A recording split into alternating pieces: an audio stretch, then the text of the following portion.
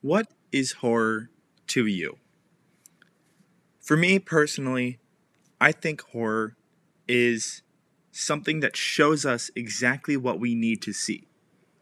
It is both beautiful but terrifying. It is heartfelt but heart wrenching. It is amazing and truthful, but also disgusting and horrible. Horror is what we make of it, and that is exactly what we need to remember.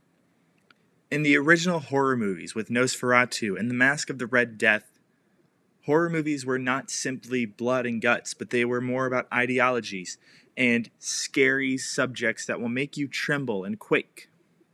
And that is exactly what we need to remember while we look through horror.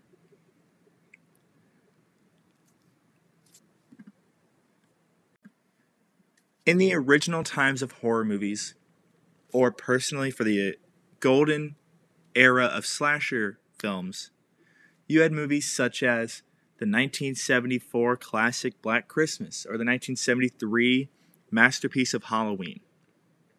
These movies were just your regular slash and dash films where a character came in, a killer arrived, your character died, and the killer moved to the next person.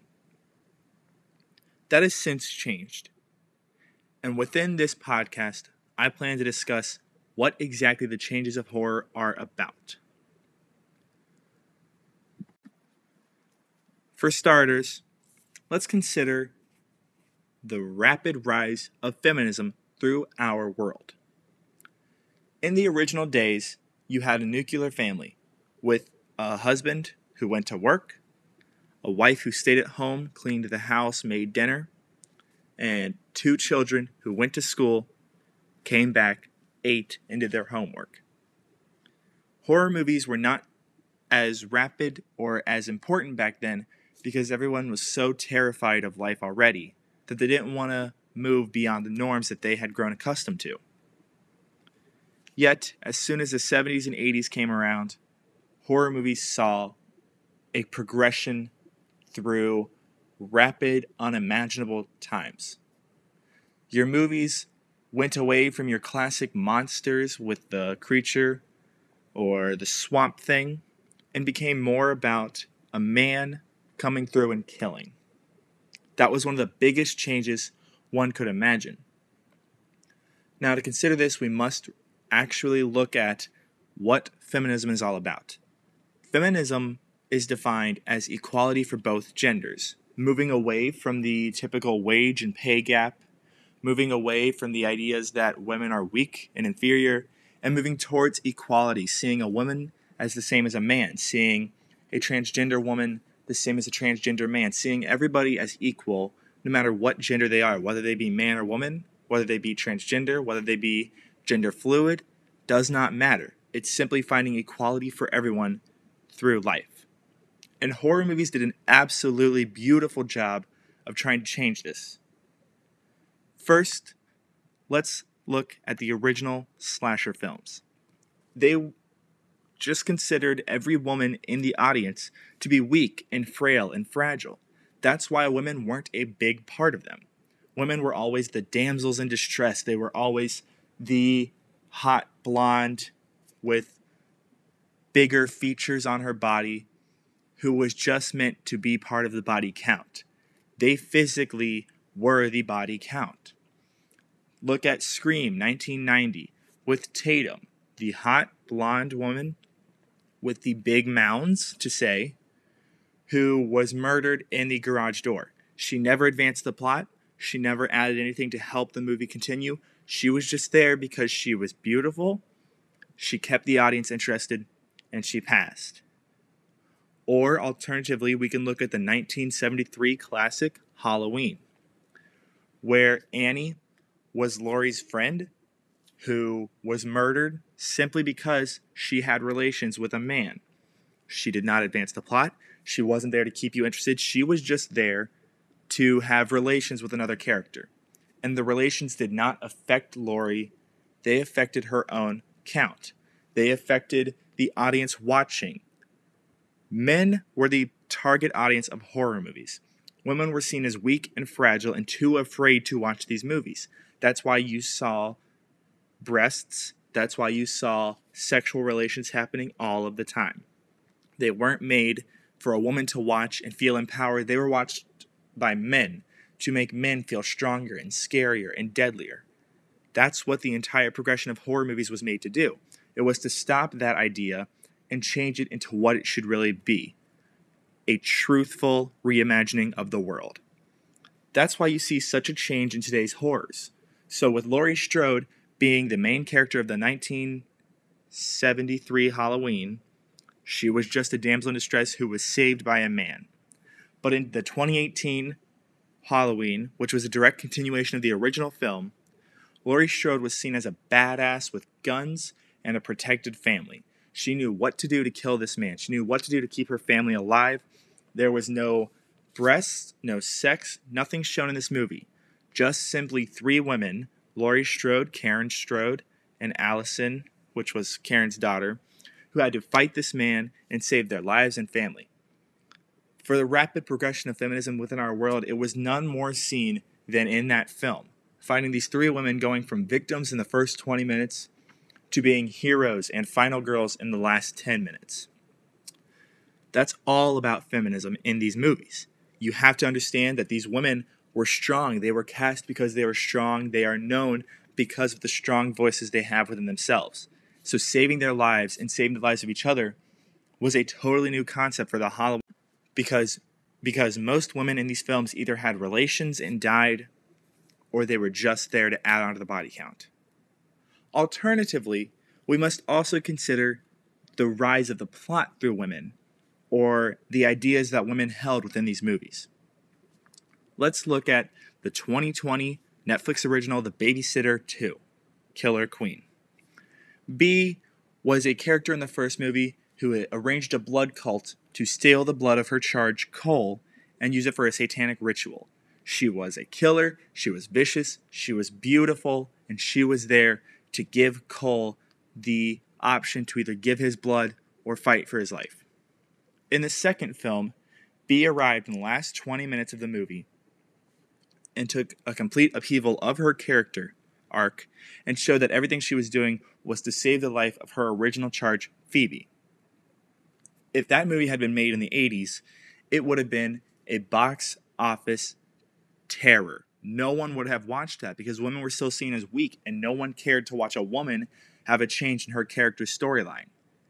But now with 2020 and the progression of people having more progressive thoughts, having more care about women and more care about women's rights, this film did pretty good, did absolutely brilliant with how it was set up, because you now cared about why B was doing this.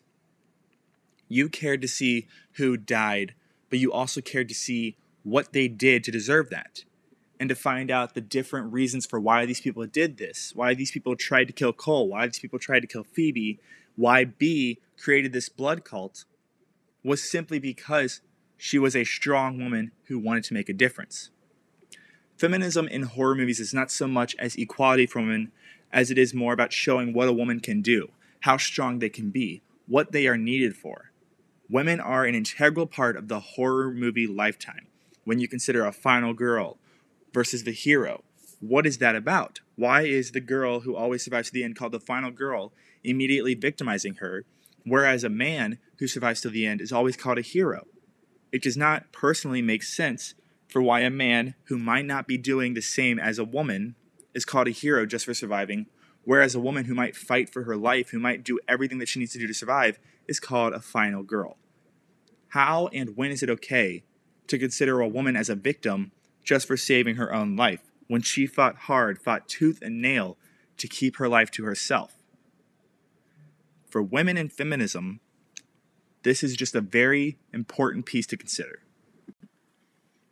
What's next to consider in the progression of horror movies is the rights for racial diversity. This may come as a twist because many people won't consider the racially diverse casts that are filmed anymore, but they are very important to know about. If you look at the original 1980s movies, any person of color, male or female, anybody that was black, in a slasher movie typically died first. They weren't around long enough to keep moving, to keep changing the strict rules that these movies had set out. But they were just there to add some quote-unquote color to the film and then just be part of the body count. They weren't considered important. They weren't considered necessary. They were not nothing to do with the film. They were just there. But when you look at movies in today's times, there are so many films. There are a plethora of movies that use completely African American casts. For example, the 2019 film Us, starring Lupita Nyong'o, was the main character. She had her family, which was all African American, and the movie was written and directed and produced by Jordan Peele, another African American. These horror movies have finally gotten out of the stretch of being totally against African Americans in their films to being completely about African Americans in their films. Nothing other than horror really says we want color, we want diversity. And that's what's so amazing about these films. When you look at the 1974 classic Black Christmas, no characters of color were in it.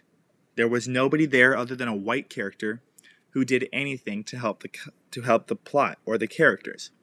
But in the 2019 remake of the same name, Black Christmas, there was a side character who was African American. She was part of the savior. She was part of the reason that the characters got out of this film. While the film itself was not necessarily a box office hit, and I personally did not enjoy it, the movie still made an effort to show some color that actually mattered. And that's why these films are so important these days, because horror will show you the truth and show you the progressive thoughts that we need as a generation, as a humankind, to know what to do to make things better. We should also be focusing on the death tolls with these African American characters. Let's consider American Horror Story Season 9, subtitled 1984.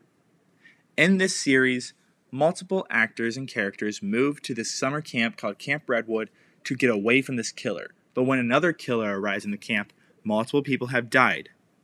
The first of the main cast to die was Ray, an African American character, which shows that Ryan Murphy was making a joke about the genre of horror movies when he killed the black man first.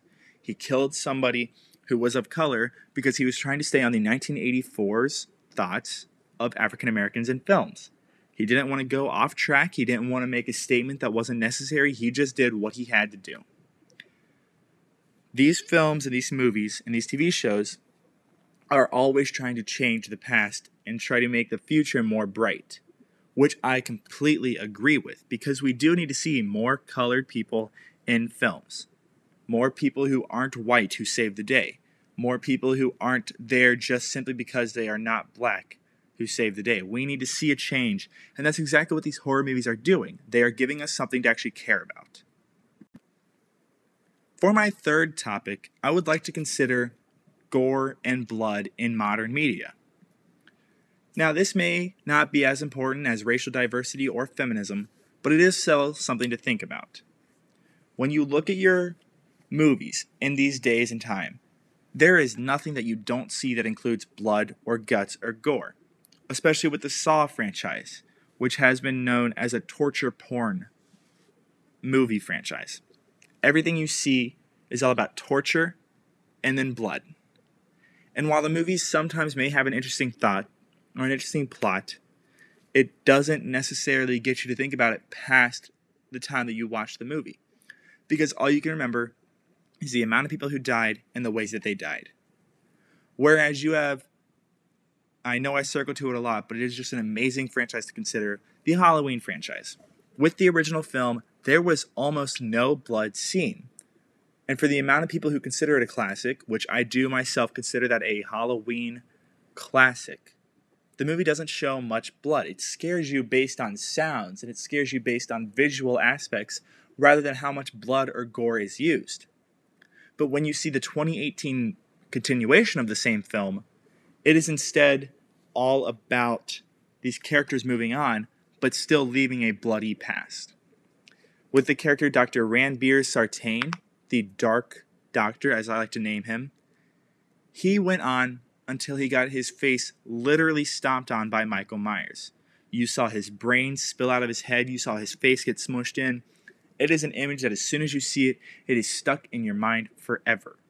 It is one of those things that you can't not think about whenever you watch this movie again, because you know it is going to happen, and you know it's going to be a bloody, brilliant scene.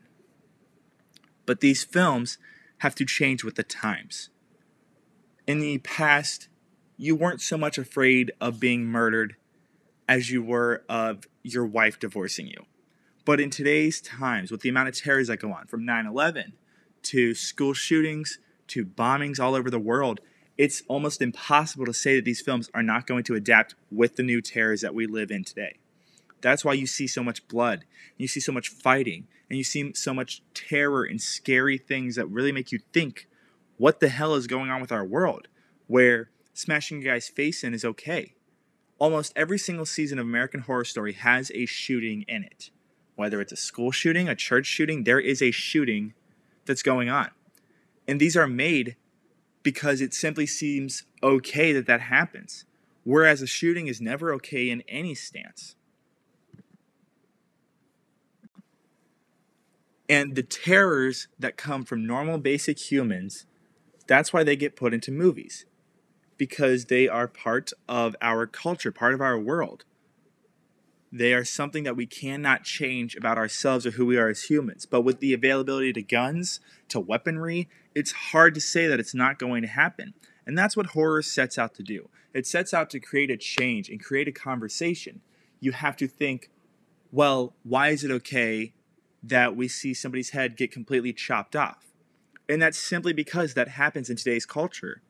That happens with wars. When a person is taken as a prisoner of war, they likely get decapitated. And that's why they are shown in movies, because that's what has happened to humankind.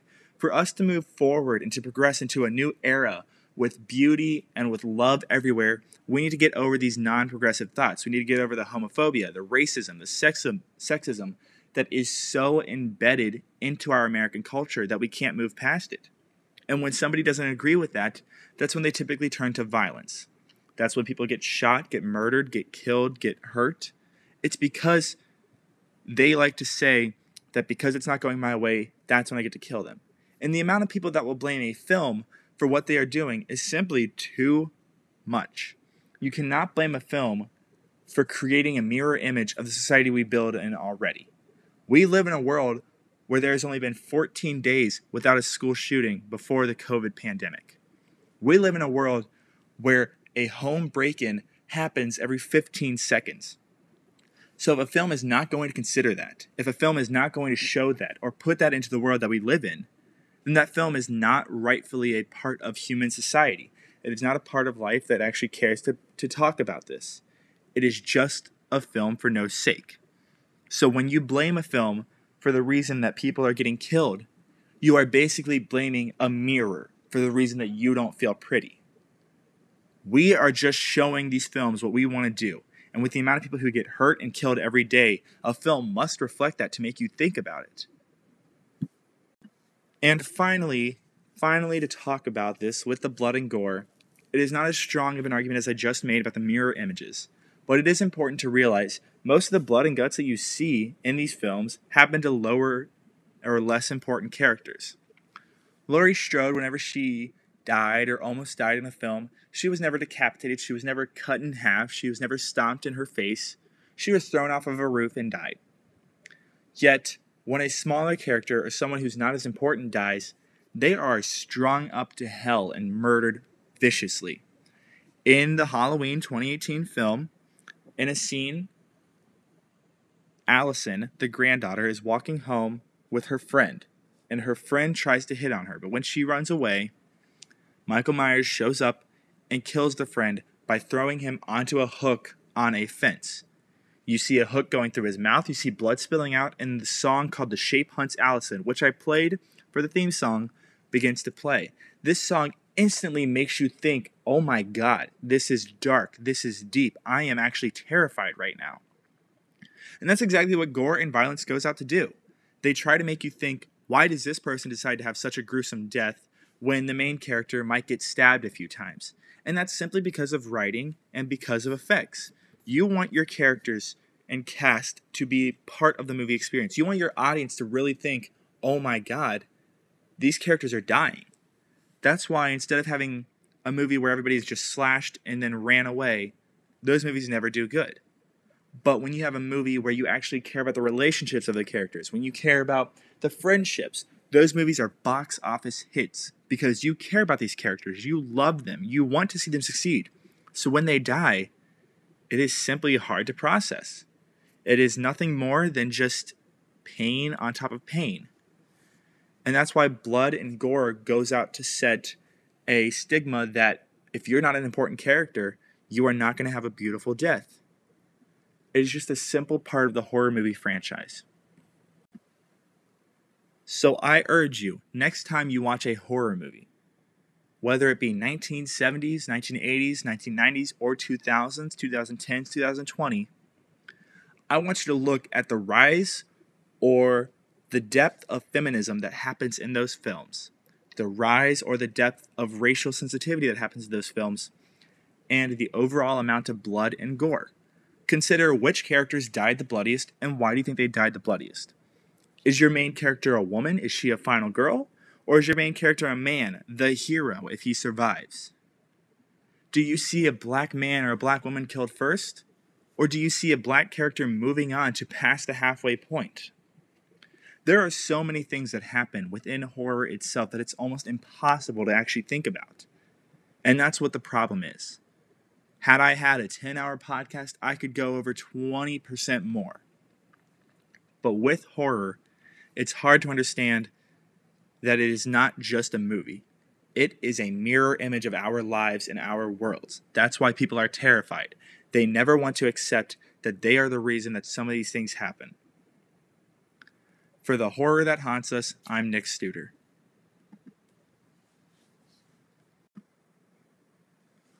What is horror to you? For me personally, I think horror is something that shows us exactly what we need to see. It is both beautiful but terrifying. It is heartfelt but heart-wrenching. It is amazing and truthful, but also disgusting and horrible. Horror is what we make of it, and that is exactly what we need to remember. In the original horror movies with Nosferatu and The Mask of the Red Death, horror movies were not simply blood and guts, but they were more about ideologies and scary subjects that will make you tremble and quake. And that is exactly what we need to remember while we look through horror.